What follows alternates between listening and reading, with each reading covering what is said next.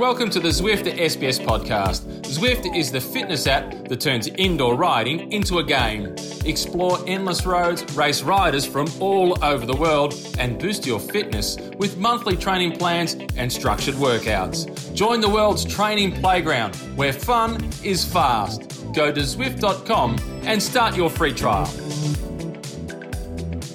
Bonjour, and welcome to the Zwift Cycling Central Podcast.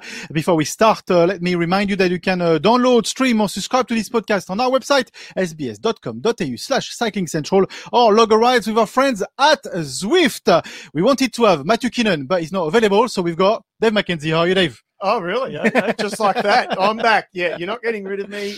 It is, I tell you what, it's been a good overnight stage. First stage in the Pyrenees. It gave us a lot, and I sort of didn't expect it to give us that much. I was happy with just a little sprinkle of excitement. It gave us a lot. Absolutely. And then, yes, Kino was really good yesterday. I thought, maybe we can do the old switcheroo, but you don't look the same. No. I pushed him into the comms booth. Forget it. This is my little domain here. This is your patch. So you are right. The Pyrenees have delivered already. Yeah. Take us through what was the expectation that we probably had just landing. We knew the Pyrenees were looming. Then we get it, and then that delivered. It did deliver. So what we expected was the general classification to break up, split up. It did, but there was a few casualties along the way that we didn't expect. Noted Pinot, sorry to rub this in, Christophe, and of course, Julien Alaphilippe. He was my tip for the stage.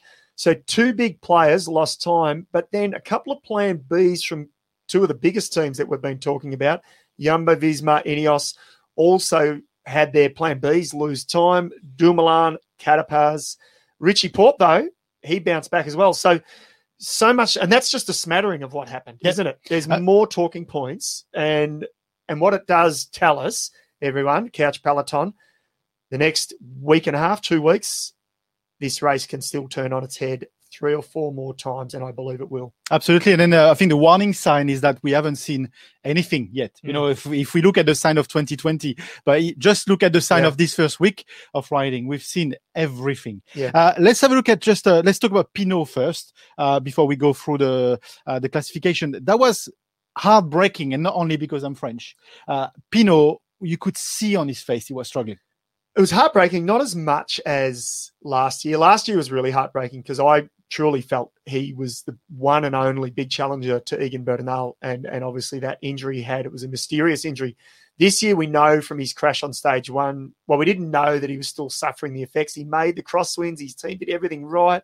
You mentioned it to me just before we came to air. Isn't it amazing that last year that's where they faltered, the only place they faltered? This year they got it right. So we thought Pinot was on, and then he just dramatically gets dropped on the second climb of the day and loses 10, 11 minutes. So it was race over for him. GC is over, and I'm almost predicting he won't make it to Paris. Yeah, it's going to be interesting. And also, it was said on the French TV 2 points. First of all, Marc Madiot, the DS, said, look, they've been trying to hide the back problem for a few days, but there's at some point on the tour you can't hide anymore. No. And the Pyrenees is a place where you can't hide anymore, that's for sure. Yeah. And secondly, since the crash in Nice, so remember he crashed on day 1 in Nice, he got hit in the back, so actually hit at the back, in the back, literally. He was having 3 hours every day of treatment, 3 hours every day on his back. So we know it's a serious injury. Yeah. Pinot doesn't lose 10 minutes like that when he's in good legs, in good form. So, and he has been in good form. He's done well to hold GC to this point. It's because it's been a tough opening week, as we know. So, yeah, disappointing. But I tell you what, we talk about the French, the two big guns that we've been talking about, Pinot and Alaphilippe, but it's not over. Actually, before we go to this, let's talk about Alaphilippe. Yeah. We just want to touch on Alaphilippe. My theory was wrong. I was wrong when I said he was going to just keep a little bit under the pedal and then go for GC. I think I'm wrong. That moment. Oh, am I wrong? You just said it 4 times. This is great. I've got I know. I admit I was wrong. I don't think now. I don't think the facts are here. Alaphilippe is not riding. Or is he? No, we didn't expect him to. I didn't expect him to explode the way he did. No. And the precursor was that big attack. And Maddie, Bridie, and Robbie got excited by it. We all did, thinking, "Here we go." Yeah. And I'm like, my tip, he's on. I'm going to win the stage. It's got to be said, Alaphilippe was his tip in the competition, in the SBS competition yesterday. Twice now. I've bombed out twice. Yeah. Just like Alaphilippe, my GC chances are done. I'm going for stages. I thought you were the ultimate analyst, and that's what you paid for. I know. The game's up, pal. I'm waiting for the hook to drag me off stage.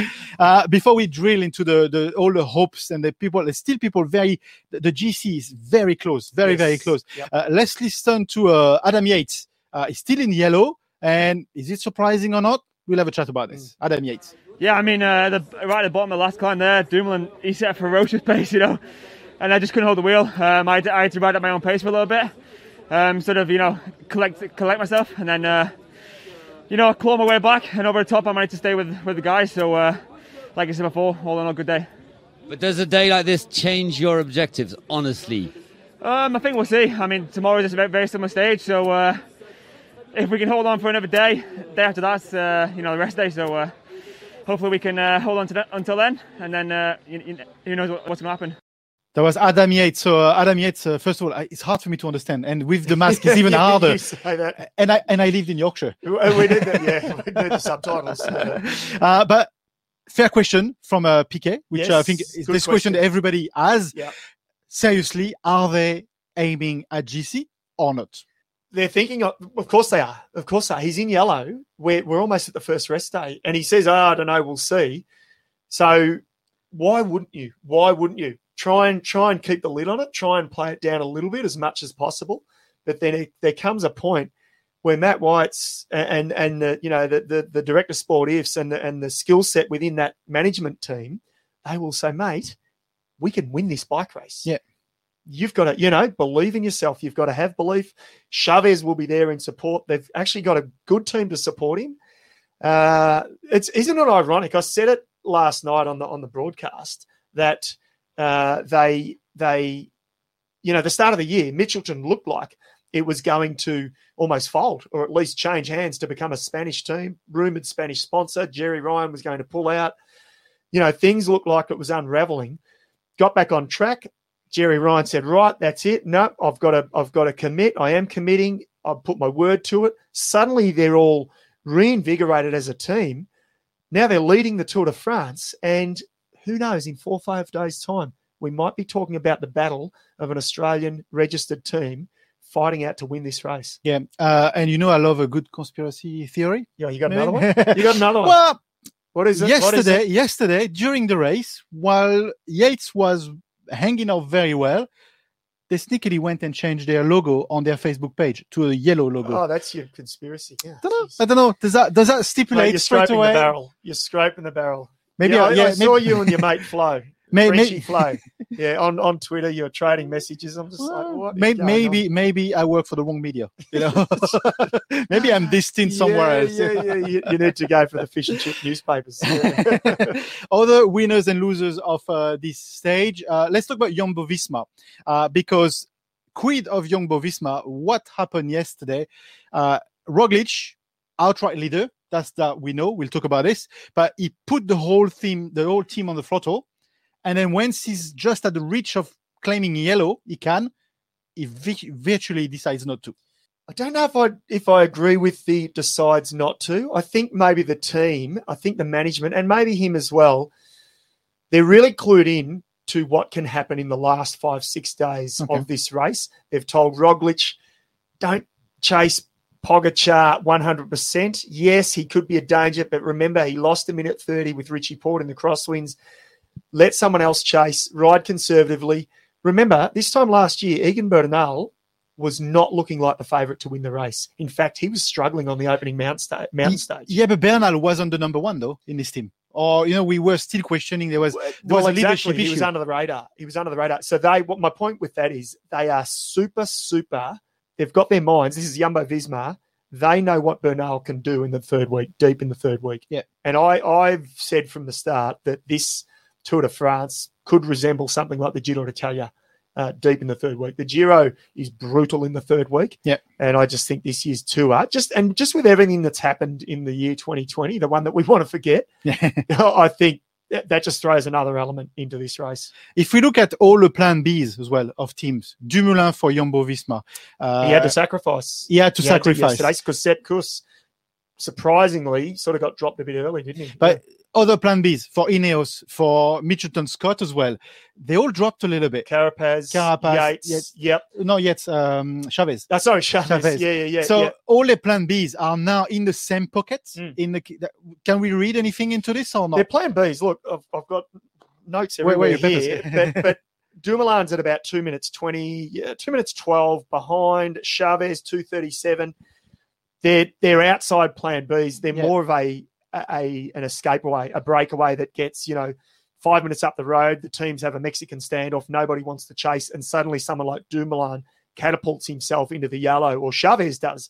But that's a real outside chance now. They will start to play the real super domestique role, I think. That pecking order is sorted out.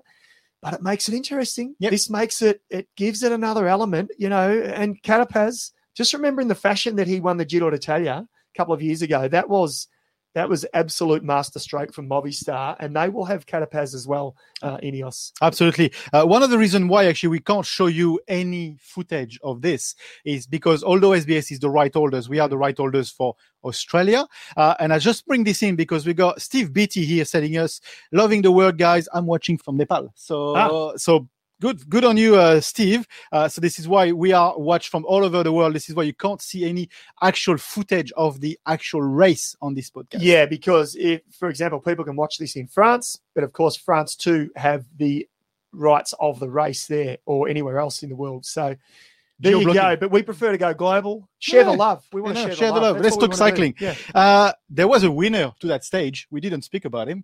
I know. Peters. Yep. Let's put this into context. First Giro, he wins the stage. First Tour de France, he wins the stage. What do you make of him? Brilliant. Firstly, short answer, brilliant. Yesterday, he doesn't look, super on the bike. Yeah. He hasn't got a bad style, but he hasn't got an incredible sort of style, like say Wout van Aert or even Tom Dumoulin, guys like that. But he knows how to get the job done. Yeah. And the guys in the breakaway with him, there were no slouches. Ilnaz Zakarin, although Zakarin, I tell you what, he's in the sin bin for his descending skills. It was terrible. It's actually probably the worst I've seen Zakarin descend. It was B grade. It was B grade. Yeah, absolutely. Yeah. One last mention on that particular stage. Actually, not two last mentions. But first of all, intermediate sprint, Sagan for the 13th place. He didn't go in battle for Bennett. Is he liking the speed, or is he having, is he smarter on the race? He's choosing his battles. He's won 7 greens. He knows how to get the job done in the green. We know that. He's done it 7 times. Yeah, Bennett is probably saying, right, I'll jag easy points where I can. Fair call. Be careful, though, Sammy boy, because it could come back to bite you later on. Yeah. So do you think there's other opportunities, but he's really threading on a very thin thread? Well, why sprint for 13th place? Yeah. Where if you think, it's going to be a massive battle, and if I try and challenge Bennett, we're going to sprint full gas 200 metres out. I've got to use up maybe 2 of my teammates. Not worth it. I'll, live to fight another day. Yeah, absolutely. And then the last person we need to mention on that stage, Pogačar. Yeah. How amazing was Pogačar yesterday? He's 21 years of age. We keep reminding all of you, and we keep reminding ourselves, in fact, don't we? 21 years of age. He is a dynamite. Attacked 3 times on that final climb. Roglic followed him the first time, second, third time no one followed. And that's when I started to think there's a couple of kinks in the armour, not just of Roglic, but maybe of a few of the hopefuls. Yeah, it's very interesting. Let's listen to Pogačar straight after the stage. Today I felt really good. I saw the opportunity on the last climb. And I go full gas to the top, so I get the gap. On the descent was just straight downhill, so I lost some time on descent probably because I was alone. But then 40 seconds was a really good day for me today. Tour is not finished. I think I just started. The tour is not finished. The tour has just started. Incredible attitude from Tadej Pogačar. Yeah, he's no fear. He's your classic sort of 21-year-old first Tour de France, taking each day as it comes. not overawed by the guys he's up against. He shouldn't be. He blasted half of them in the Vuelta last year with his 3 stage wins and podium. So the one to watch. Don't be surprised by anything he does in the next 10 days.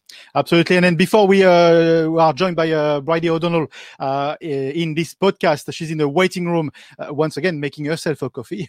We're sorry we can't distribute coffee to everyone, but we'll talk all about this with Bridie in a second. Richie, Good how day. did it go? Good day. He's got a spring in his step. He's got a new baby, Eloise. So congratulations to Gemma and Richie. And in the last 48 hours, gave birth to a beautiful baby girl. So, look, I was critical of him 24 hours ago, and I still am because he missed that split in the crosswind. But you know what? Put it in perspective. And I think that's what he's doing. And he wore that. He said, you know what? I made a big error. I should have been more attentive, should have been at the front. He wasn't. He's moved on. That's what you've got to do. And he bounced back brilliantly yesterday, I thought. Hey, let's listen to him. Yeah. Didn't have the best of legs, but obviously now I'm on GC, a little bit of breathing space, so it's nice to at least do something. But it was great to see Tom's be second on the stage today. He's one of the guys that really gets in and helps. I mean, we didn't go so hard on the first climb, but it's a hard day no matter how hard you ride. So to be the favourites on the finish line. There we go. A good feeling for Richie. We'll talk actually about Richie towards the back of this podcast because there's a very important point of this Tour de France coming up. Or maybe it's just us, the journalists, making this point. Maybe not him. We'll have a look at the stage coming up tonight. But we said she was going to come to the podcast, and she is with us. This is Bridie O'Donnell joining us. How are you, Bridie? I feel so fresh. Not. How are you going? It's not what we expected, is it, Bridie? And for you, I got to say, I feel a little bit for you. Your first tour, and we've had to do it from back here in Melbourne. But how's it been? Oh, it's been fascinating. I'm loving it. You're not tired when you're commentating a race till 1 a.m. It's the next day where you think, whoa, a bit dusty, and I can't think. It's not for a good reason, not for a party reason. But it's been really terrific to be able to see the whole stage from the beginning to end. You see how those breaks are established. You get to see way more of the riders. And then, of course, to get the insights from Robbie and from Matt, and to even follow the social media and some of the things that the riders are saying during and before the race. I'm feeling much more immersed than ever before.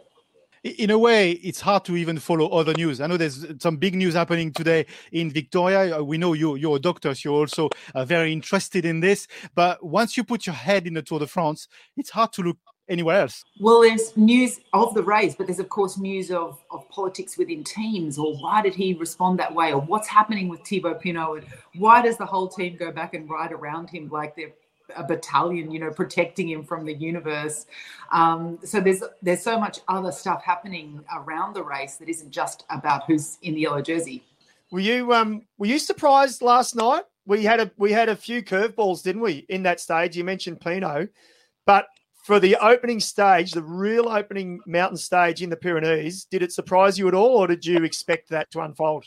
A couple of things surprised me. The first one was Sagan was obviously intent on getting a couple more sprint points.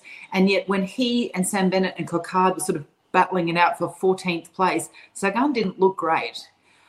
Then I was interested to see Jumbo-Visma absolutely driving up the Col de Peyresourde and the Col de Valais when there was already 10 minutes up the road. And I don't know if they were getting word like, let's see if we can do some damage to Yates. I know Valverde was dropped, Miguel Angel Lopez, but I just felt like that was a lot of effort, particularly by Wout van Aert, who we know is superhuman.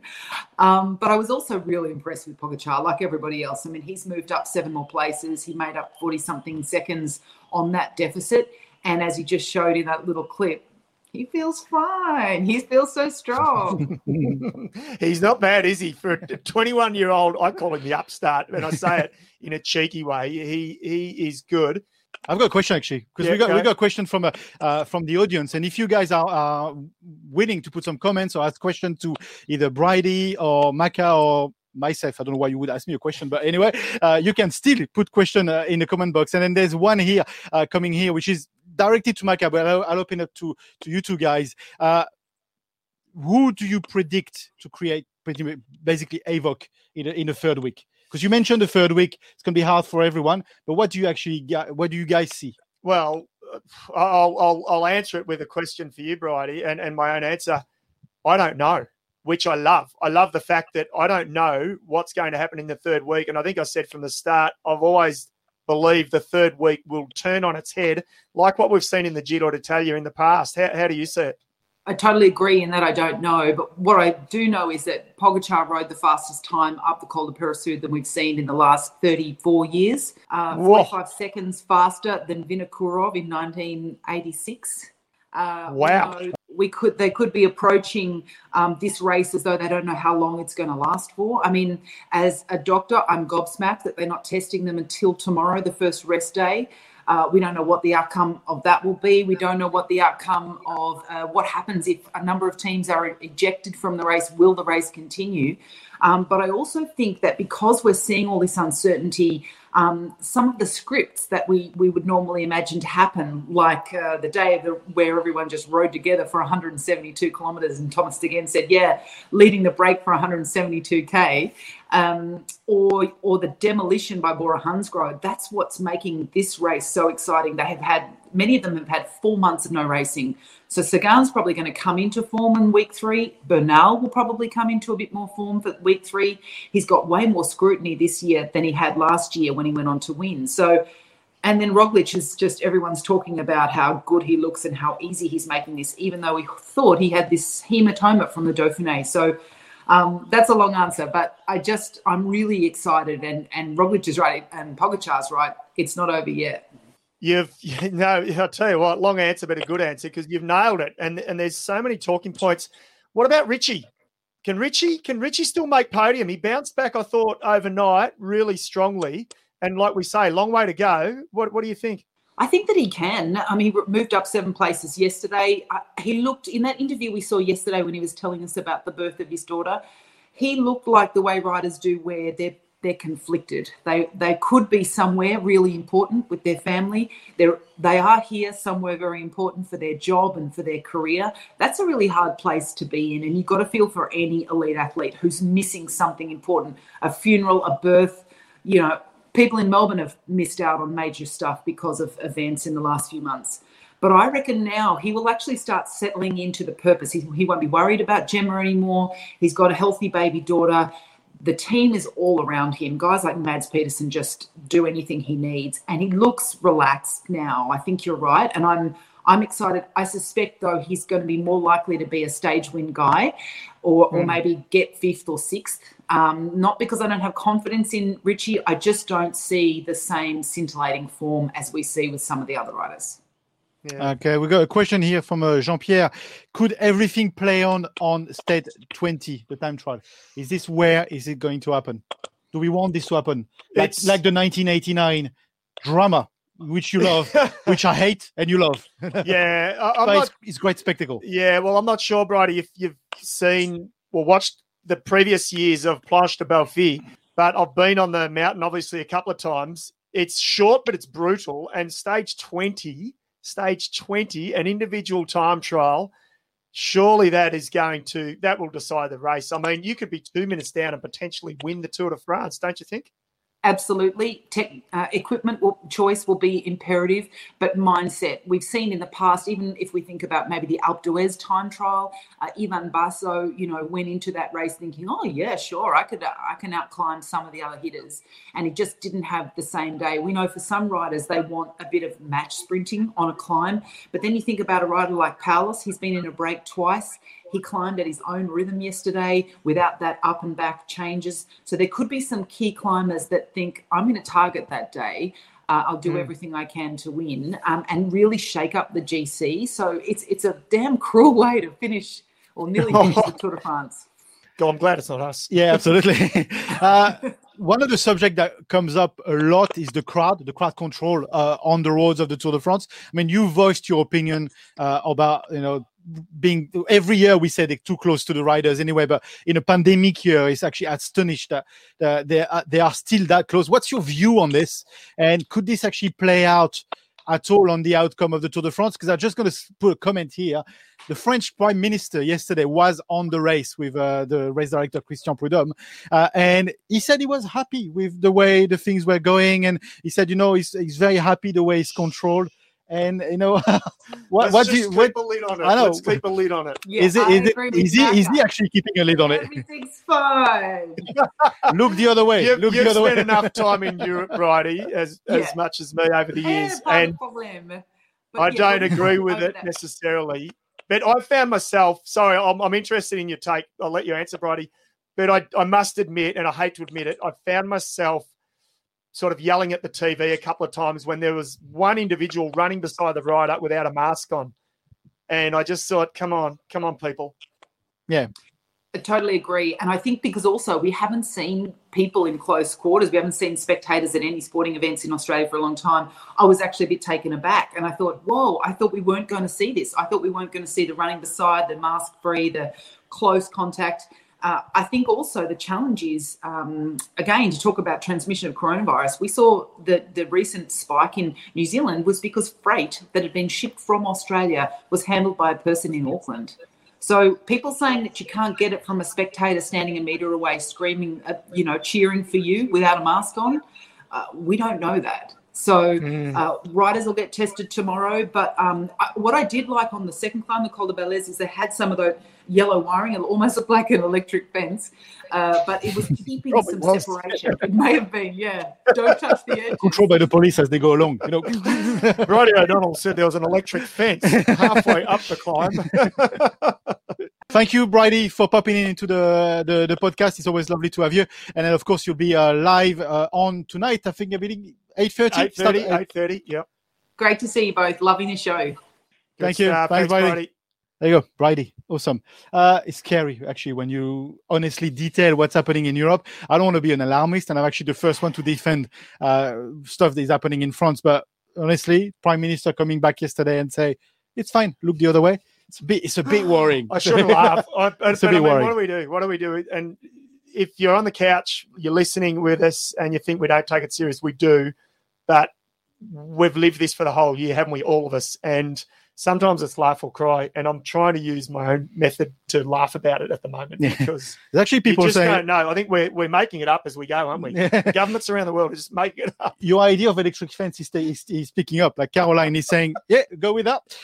So people are crude, but hey, why not? Caroline, did you say? Yeah, hardcore Caroline. I like it. Anyway, we said there is an important stage happening tonight. You guess what? It's stage 8B happening tonight. So for those of you that are watching this program outside of Australia, there is no stage 9 in Australia. There is only a stage 8. We got rid of it about 4 years ago. Absolutely. And then the reason why is because our dear old Richie Porte seems to be find some slippery patch on the road on every stage 9. So we think it's stage 8. We actually were lucky enough to talk to Richie Porte before this Tour de France, and we caught up with him while he was in his lobby in the hotel. I've asked him the question. Let's have a look what he has to say. It's always hard to mention stage 9 with you, so we're going to talk about stage 8B. It's not like in Australia, there's no stage 9. We always say stage 8B anyway. How do you approach this stage 8B this year? Yeah, look, I made it through last year. Even when I did the Vuelta in 2018, I ended up having a touchdown on stage 9 as well. So it really is the black cat for me to get through that. I think the tour's the tour. It's if you're not fully focused for every second of the race, you end up on the ground. It's just one of those typical things, really, isn't it? That you're going to the hardest, most stressful race of the year, and then you've got all these other factors. It's something the tour is great at throwing up. That was Richie Porte in the lobby in the hotel before even starting. Him starting. You had to ask that question, didn't you? Of course you have to. But you know what? It's not just me. It's everyone on the Couch Peloton mentioning there's no stage 9. There's stage 8B. I'm sure he knows about it. I'm not inventing it. But he's right. I don't think they think this way. He went through it last year. But do you think it's back of their mind here somewhere? There's got to be a tiny bit. The more it's talked about, there's a tiny bit of it, isn't it? And you just want to get through it. So he'll but I think that that bogeyman is off his back from 12 months ago at the very least. So it's completely different circumstances here, and he'll be just focusing on actually riding as quick as he can up the mountains tonight. Absolutely. Let's have a look at what's coming up tonight on stage 8B. What's the profile and what do you think about it? Because it's going to be bestial as well again. Yeah, look, it's deep in the Pyrenees, and know this area well. I've actually ridden around this area a couple of times with tour groups. The final climb, the Murray Blanc, it's the last 4 kilometres averages 11% average.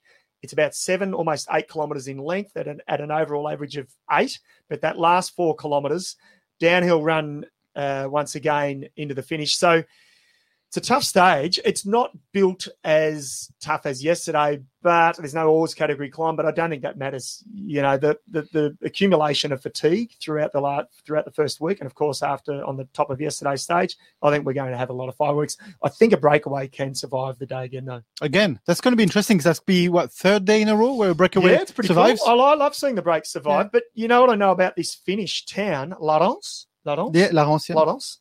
I remember a couple of years ago we were there and you ran around, you bought your saucisson because you look after your papa, your father who lives up the north in Brittany. Everywhere we go, he buys the saucisson. The problem is you're very kind and generous. So you roll half of it out back in our media truck. And so what do? I'm slicing off 1 piece, 2 piece, 3 piece, 4 piece. My arteries are screaming at me to stop. And so by the time I get to Paris, I'm in a world of hurt because I've had that much saucisson. It's so good. It's so good. It's true.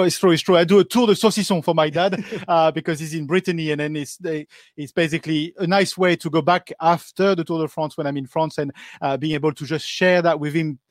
Little saucissons from different part of the country. They change. You can't buy a saucisson in Larens, for example. And I didn't know this. You can't get it from the north. You have to buy it from the south. Yeah. Yeah, absolutely. Yeah. It depends, different flavors. Yeah. But it's just a nice way to travel without traveling too much. Anyway, is a little bit more revealed on me. You gotta love the Euros. That's why I love Europe. And then you shrug it off. Yeah, whatever. Anyway, last thing. Your orange jersey of the day. We didn't say at the beginning, but Pogačar for you was the outright rider jersey, orange jersey of the day. Yeah. He didn't win the stage. He attacked 3 times, though. Don't you love when you see that attacking style nature of the GC guys? So there was no one else actually that come close. Yeah. Do you think he's likely and potentially could stay on this fake virtual homemade cardboard podium? This state-of-the-art. This state-of-the-art podium that I've made for a few days. I think he could, and I think he could shuffle. Absolutely. Thank you for joining the live broadcast today. Broadcast for the stage starts at 8:30 tonight. Remember that you can download, stream, or subscribe to this podcast on our website if you want to have it in your earbuds while you go walking or walking the dog or whatever.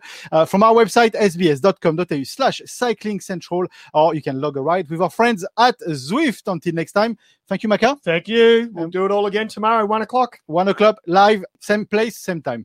Bye for now. Before we go, a quick shout out to Zwift, the fitness app that turns indoor riding into a game. Getting started on Zwift is easy.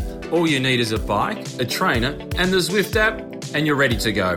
Explore endless roads, race riders from all over the world, and boost your fitness with monthly training plans and structured workouts. Join the world's training playground, where fun is fast.